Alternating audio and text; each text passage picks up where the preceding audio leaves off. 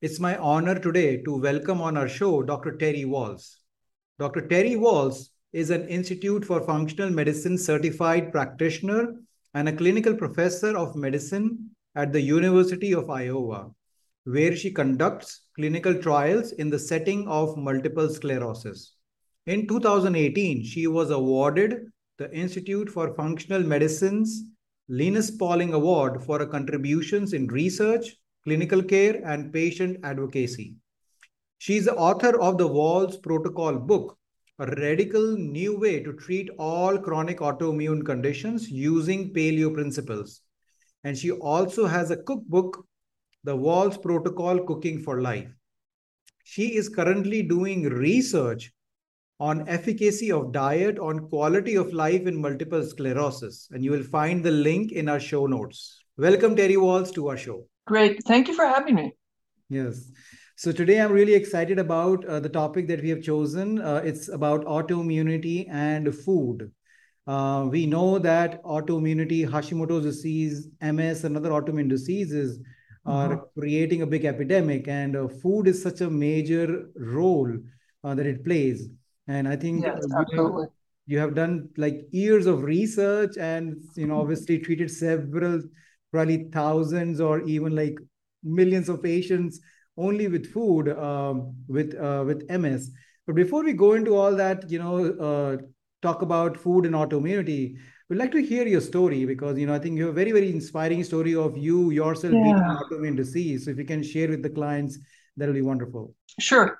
So in 2000, I was diagnosed with multiple sclerosis, and that was on the basis of weakness in my left leg. And being a physician, I sought out the very best MS center, took the newest drugs. Still, within 3 years, I converted to the progressive phase of the illness. I needed a tilt recline wheelchair. I also have trigeminal neuralgia that was getting relentlessly worse. And it was very clear I was headed towards becoming bedridden, quite possibly demented, and quite possibly having my trigeminal neuralgia turn permanently on.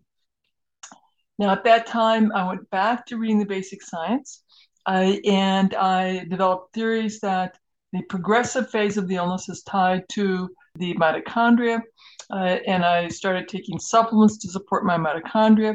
It helped my fatigue a little bit, and for that, I'm very, very grateful.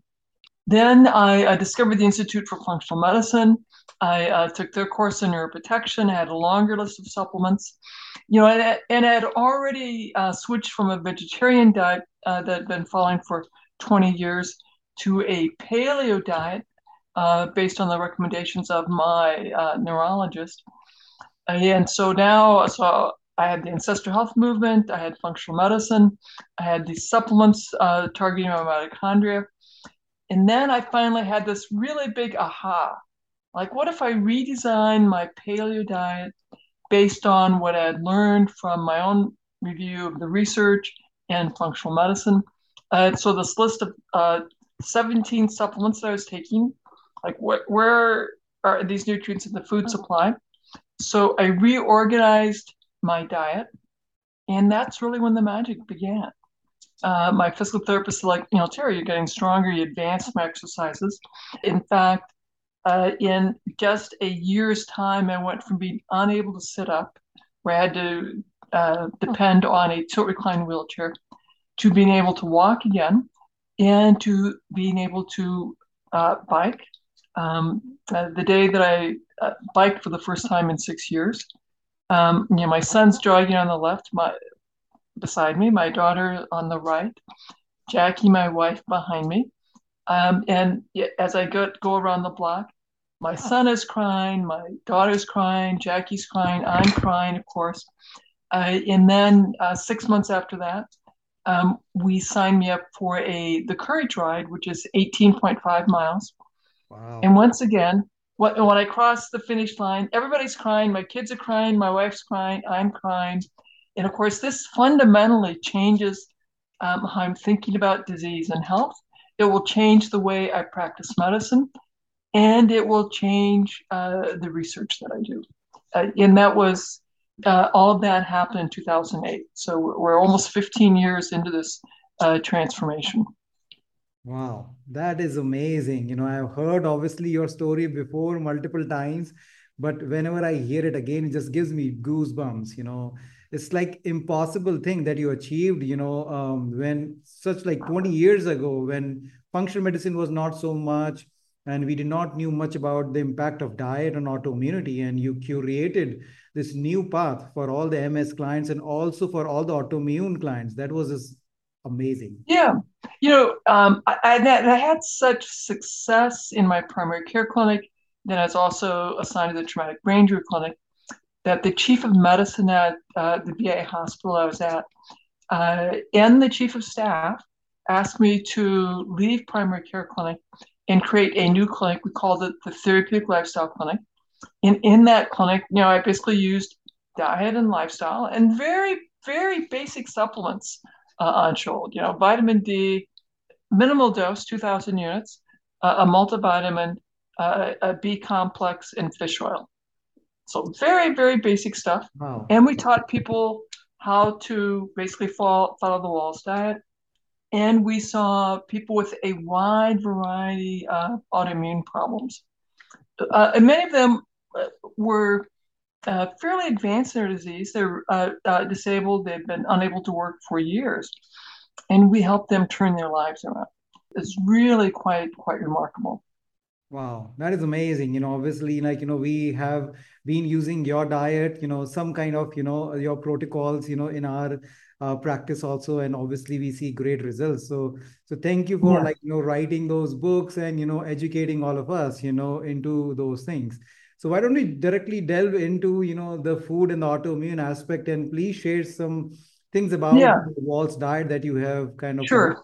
Well, the first thing I want to talk to your audience is that I, I've seen the research. I know most of you don't cook anymore. That you've been so pressed for time. You're eating fast food, eating a lot of processed food. If you are cooking, you're unfortunately often cooking boxed foods that someone else has prepared. So there's a lot of processed food, a lot of high glycemic index food that is wrecking your health, that is wrecking your microbiome, that is driving the innate immune system to be overactive, which will make MS worse, which would make autoimmune thyroid disease worse, which would make your inflammatory bowel disease, rheumatoid arthritis, all these autoimmune disease conditions worse. So, step number one, when people come in to our clinic, we sort out, do they have inflammatory bowel disease? If they do, then we're going to have to do a lot of soups, stews, cooked foods, and we take out all of the salads, raw vegetables, and fruits. If they don't have inflammatory bowel disease, then I can work on adding more vegetables, these radical things known as vegetables. So we talk a lot about greens, sulfur rich cabbage, onion, mushroom family vegetables, and deeply colored. And one of those tools that we do, Anshul, Mhm. is what I have a partner dietitian that I'd work with, and we would bring in our kitchen on wheels. It's a wonderful device that the VA had. And so the first task, we'd pass around some either dandelion greens or kale greens because they're really very bitter. And we have people chewing these and they're like, oh my God, they're so bitter. So yes, greens are bitter. Then we serve them our green smoothie with green grapes, ice, a little olive oil, and these very bitter greens. And now they're like, well, actually, that was pretty tasty. That was, in fact, delicious. And so that's a big aha. Like, okay, we can take a food that we all agree is incredibly bitter and we can make it into a delicious smoothie. So that's step number two.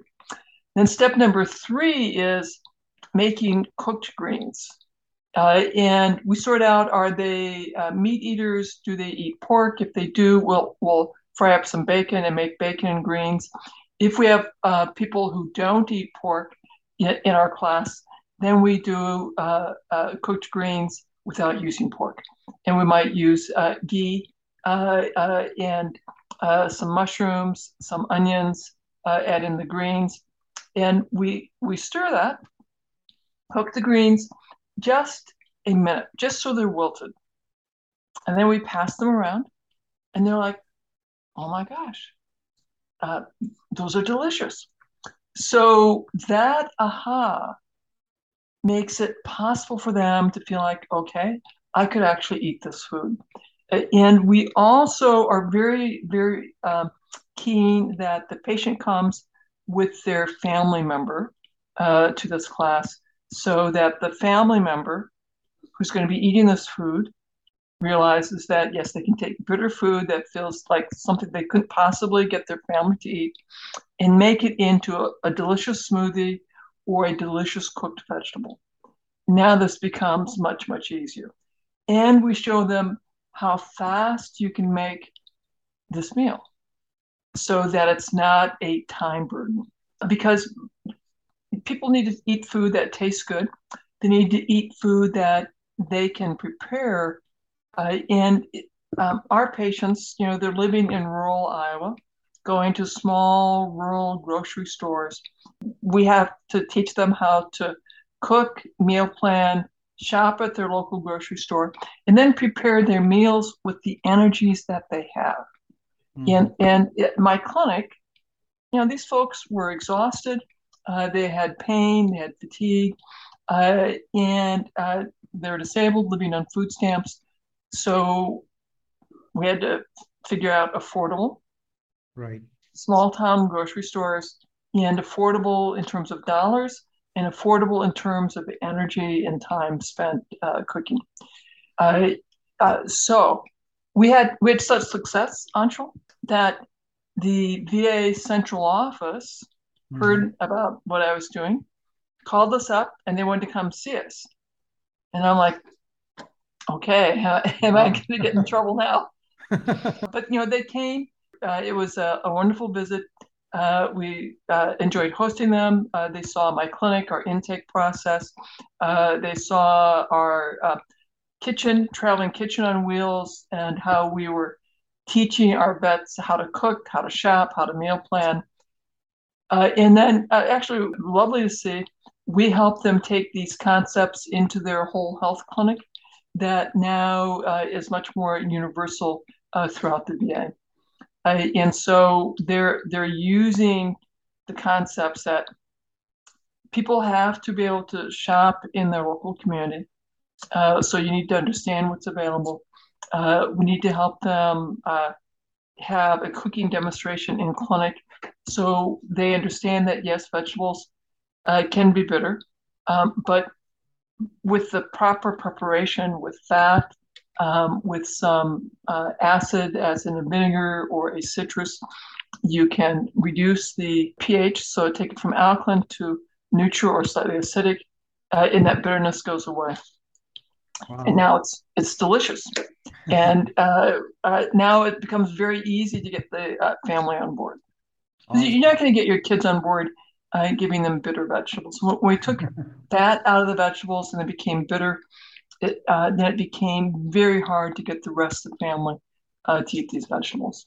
That's true. I mean, you touched base on, very important things, especially these bitter vegetables have so many health benefits, but, almost nobody likes to eat them. So, with the cooking tips that you have given, I think I'm sure a lot more people will be able to try these vegetables and they will see that they're really not so bad.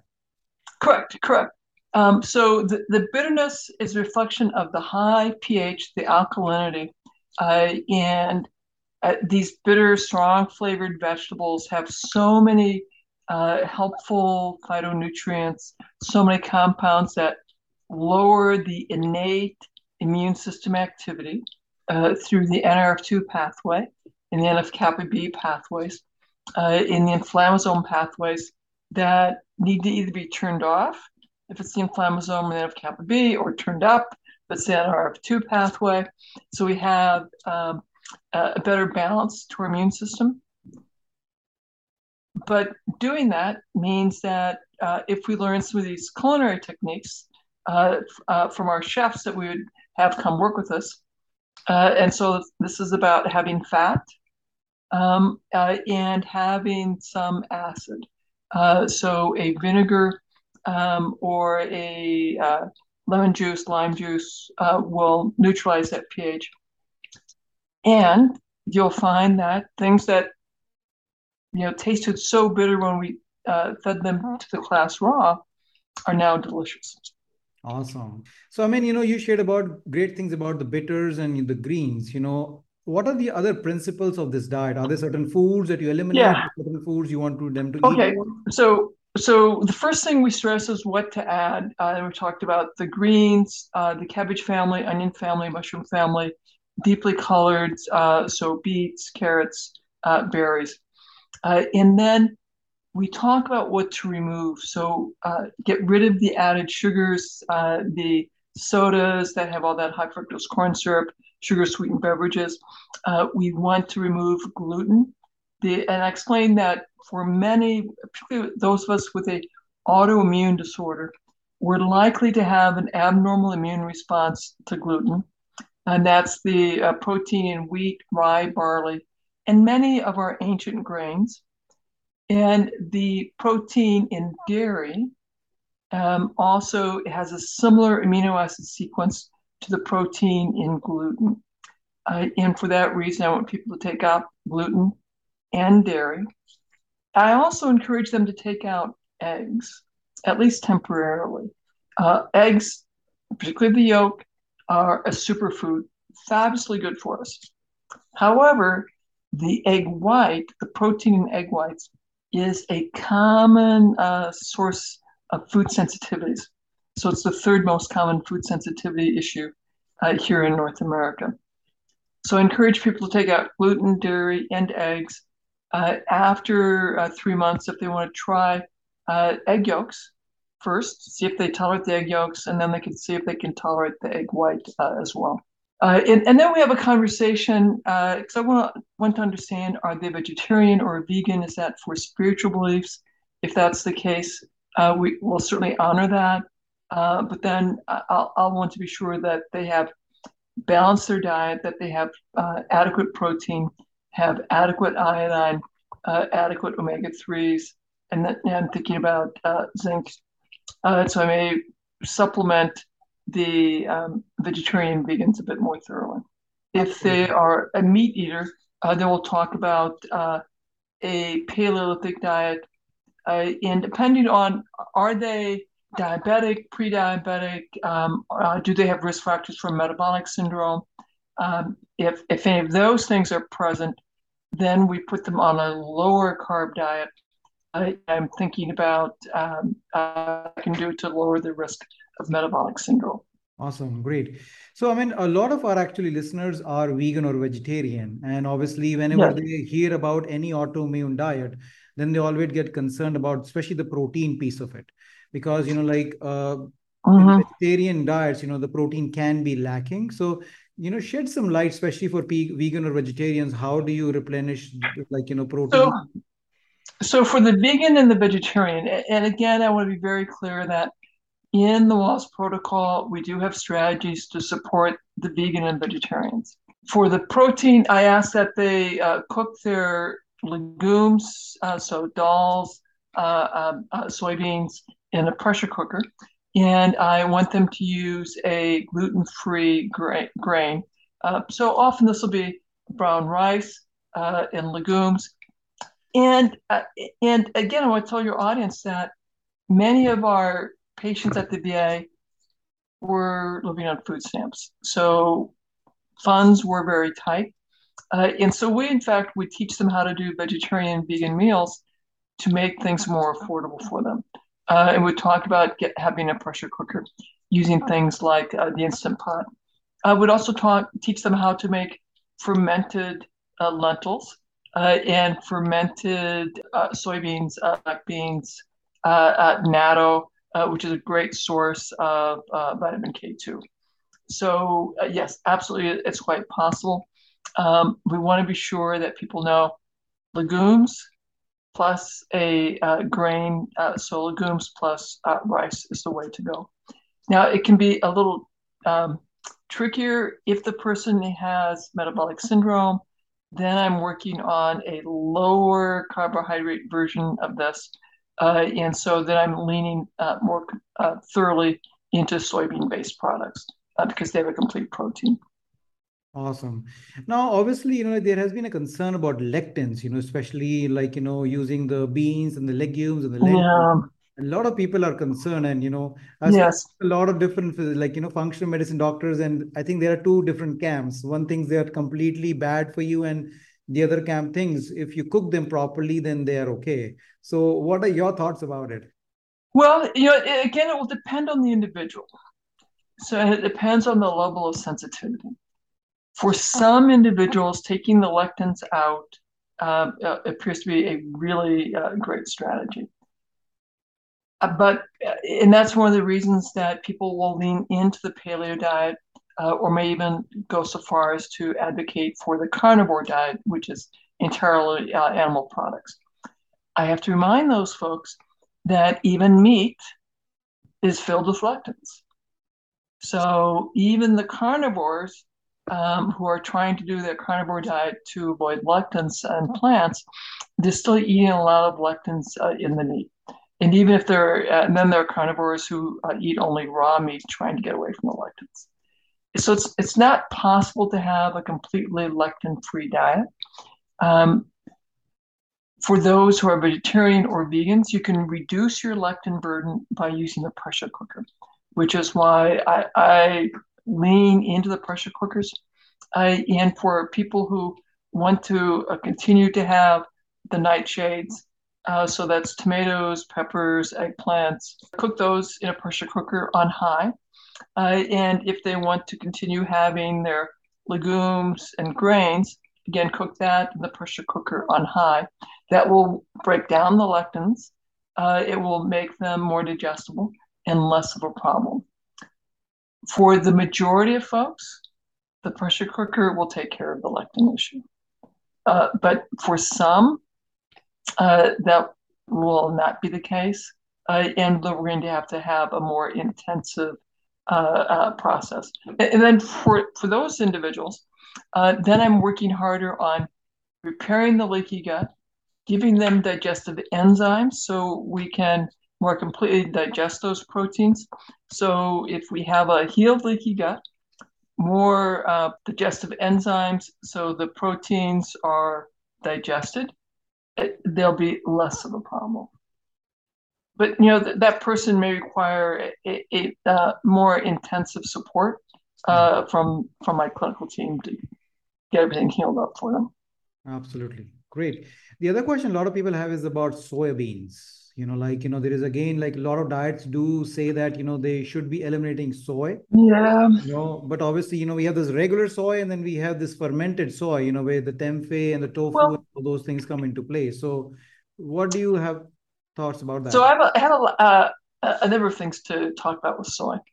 So the consumption of a lot of soy is driving the deforestation in Brazil. So there is such demand for soy products that we end up driving agricultural practice into areas where we should never have tilled, unfortunately. I'll set that aside. If we are consuming soy, then if you have fermented soy, it will have a less of an estrogenic component. And so that will be better tolerated. If you're having soy milk, that's a relatively new product that I'm not sure how digestible that really is. But if we're having fermented soy, those are products that we've been consuming for thousands of years as part of our diet. And so I have a lot of enthusiasm for those products. Great, great. Thank you so much for putting that insight. The other question a lot of people have, especially for Hashimoto's patients, they're very, very concerned about these cruciferous vegetables. They're goitrogenic or they can be Yes. harmful for people. And obviously, we know that they are so nutritionally, like high in sulforaphanes and other things. So, what is your thought about that? Well, so the cabbage family vegetables compete with the uptake of iodine slightly. And so there's a very simple solution to that. add a little seaweed to your diet. So if you have an adequate intake of iodine, that will be okay. Now, the other question, and you'll probably have some opinions about this. How much iodine do you take without getting too much iodine so that you make your Hashimoto's worse? And so that requires some nuance because you don't want to overdo the iodine. That creates a problem. If you have a little bit of seaweed, a little dulse, a little kelp,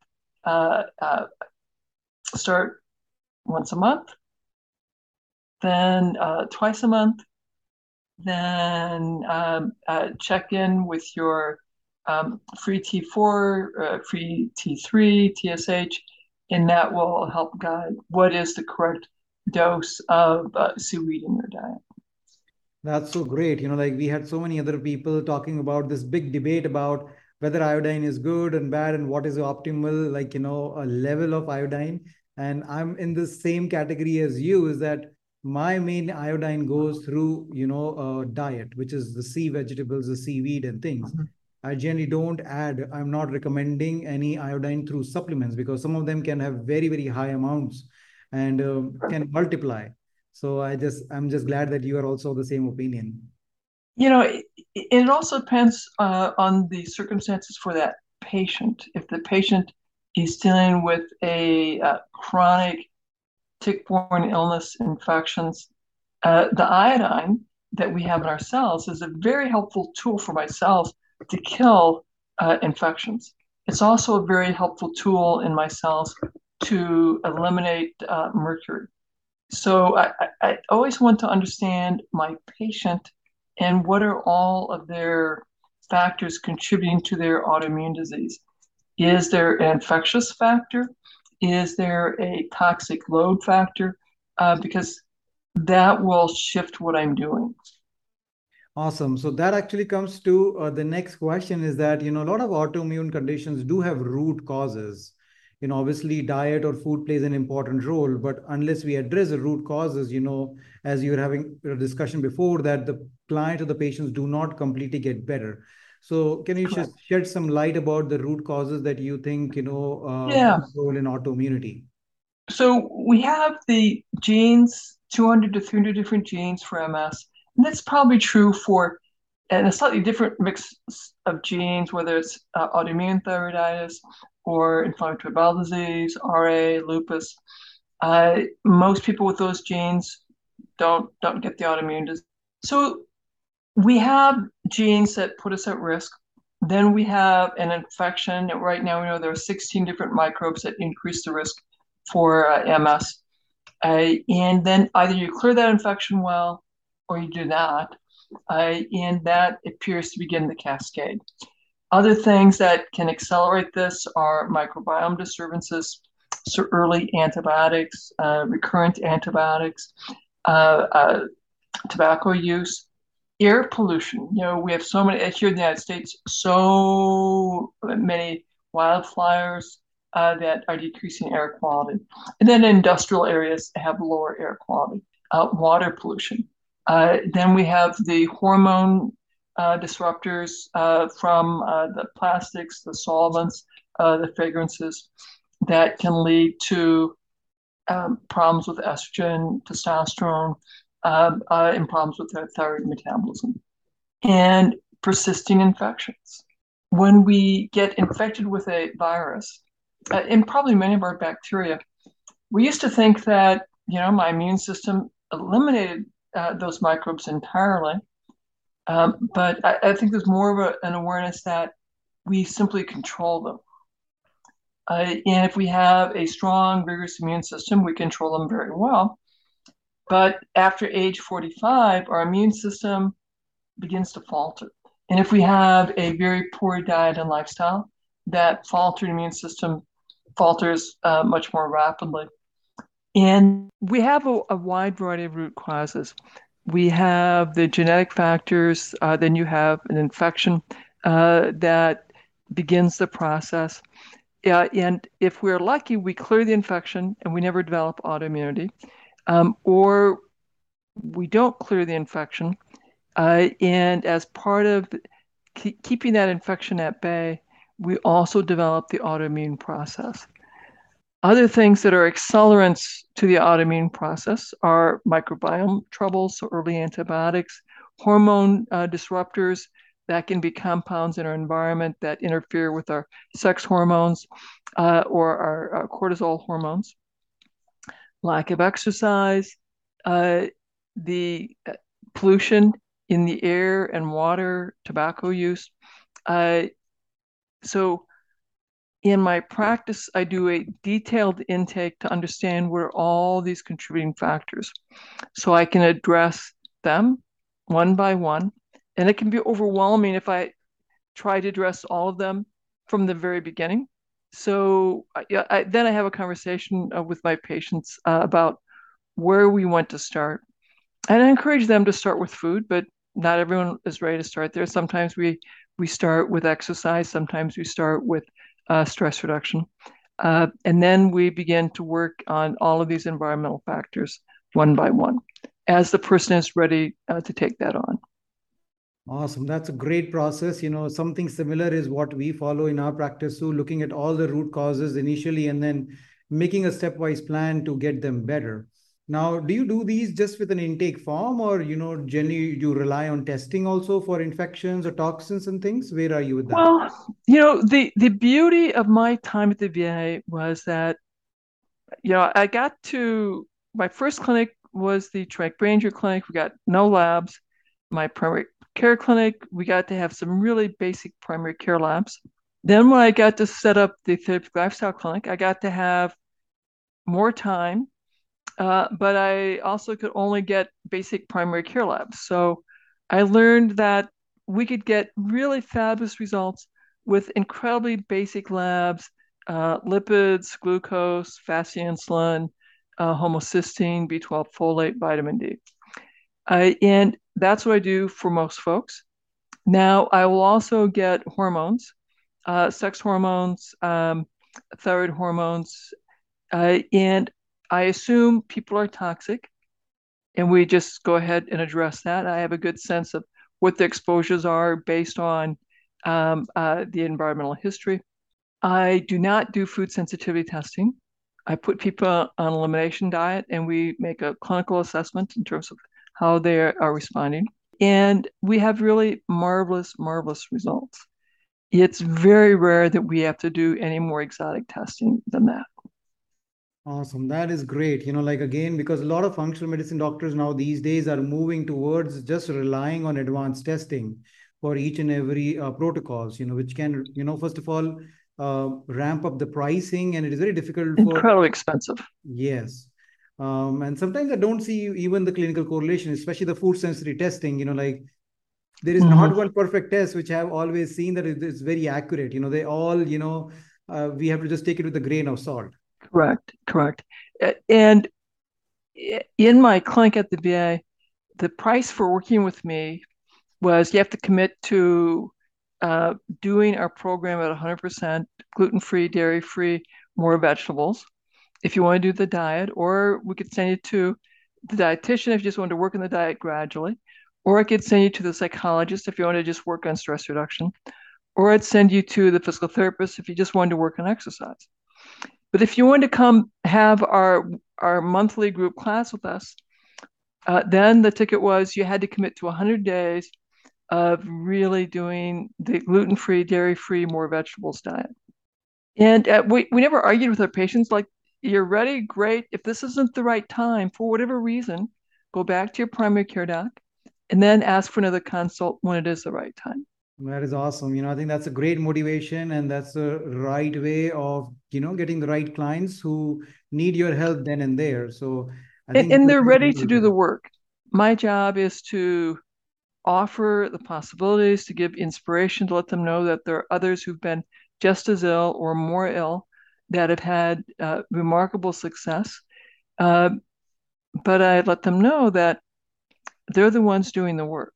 This isn't the right time to do that work. And we understand that people can have a variety of challenges with their family responsibilities, that this may not be the right time, and then come back when it is. Absolutely. I mean, those are like great words of wisdom. We have like spoken about so many things. Any other like, things about food specific that you want to share, especially for autoimmune patients like Hashimoto's or MS? This is a family intervention, and we stress that in my clinic. We stress that in our clinical trials that it will be vastly more successful if you as a family agree, here are the foods we're going to add to our diet, here are the foods we're going to remove, and to support the patient, we're going to, as a family, not have these foods in her or his line of sight when he's eating, because it'll be much easier for him to comply. But if when you're away from the patient, eat what you want. But when you're with them, you're going to be supportive, and their line of sight will just have supportive foods. Absolutely. I mean, I think it's a great tip that everybody should be knowing that it's a family effort and everybody gets better with it. Like, other family members who try the diet Mhm. also, it's oftentimes that, they see so many health benefits in themselves also.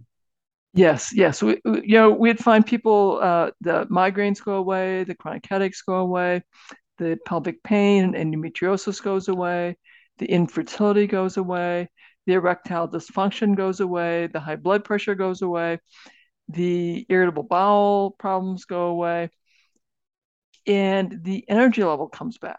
So people thought that they were just sort of getting older, and now they realize, no, no, no, they are having more energy, more vitality, and their spouse is better now, but they are more energetic and more successful in their life as well. Awesome, awesome. And I think you have a great clinical trial that we were discussing before that you are recruiting patients for that. So please Yes. share some information about that. So we have this wonderful trial, efficacy of diet on quality of life. We're recruiting people with relapsing, remitting multiple sclerosis, age 18 to 70. You'll have to come to Iowa at month 0, month 3, month 24. And there are 3 diets. There's a ketogenic diet, a modified paleo diet, and usual diet. The usual diet arm will get information about how to improve your diet, reduce your vegetables. We'll give you a little cooking videos and recipes. So we don't know which of the 3 groups will do the best. It's quite possible that my usual diet group, because we're giving them uh, cooking tips every month, if they actually do decide to eat more vegetables, that they may do just as well as my 2 intervention arms. And we're very excited because we're having MRIs at the beginning and at 2 years. We'll This will be one of the largest and longest dietary studies that have been done in the setting of MS, in the setting of autoimmunity to date. So we're thrilled. We're very excited. I'll be sure that you have the links so people could screen. And, we'd love to enroll you. Absolutely. We will have all those links in our show notes. So please, if you have MS, I will definitely recommend, like enrolling. This is a golden opportunity to, get an intervention that can actually change your disease in your life. Absolutely. Great, wonderful, Dr. Walls. It was a pleasure talking to you. So many great things that you have shared with us over there. I know we can go for hours and hours, but people have so many great tips. But tell us a little bit more about where people can find the work you're doing and how they can kind of follow you. Yeah, so come to Terry Wahls, that's Terry, Wahls, WAHLS.com. And we have a 1-page handout, a summary of the diet that we use in our study interventions. So that's terrywalls.com/diet.